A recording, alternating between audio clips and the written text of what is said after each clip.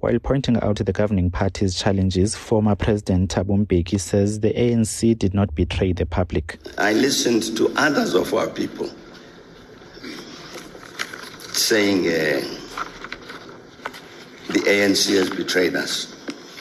That statement made by these people to say the ANC has betrayed them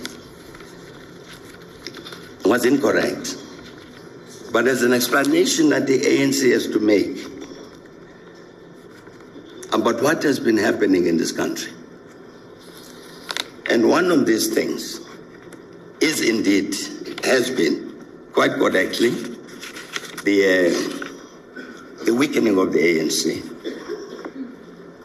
The ANC itself has spoken about this. There's a famous report of 2017 of the ANC delivered by the then Secretary General. It was called a diagnostic report. Let me again read just one part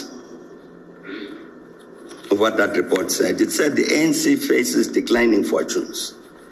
Internal squabbles, money politics, corruption, and poor performance in government all conspire to undermine its legitimacy in the eyes of the broader public.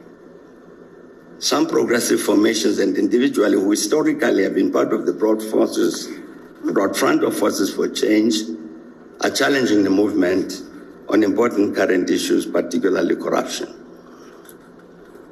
And that report had said the primary mission of the ANC is to serve the people of South Africa, and the ANC exists for the people of South Africa.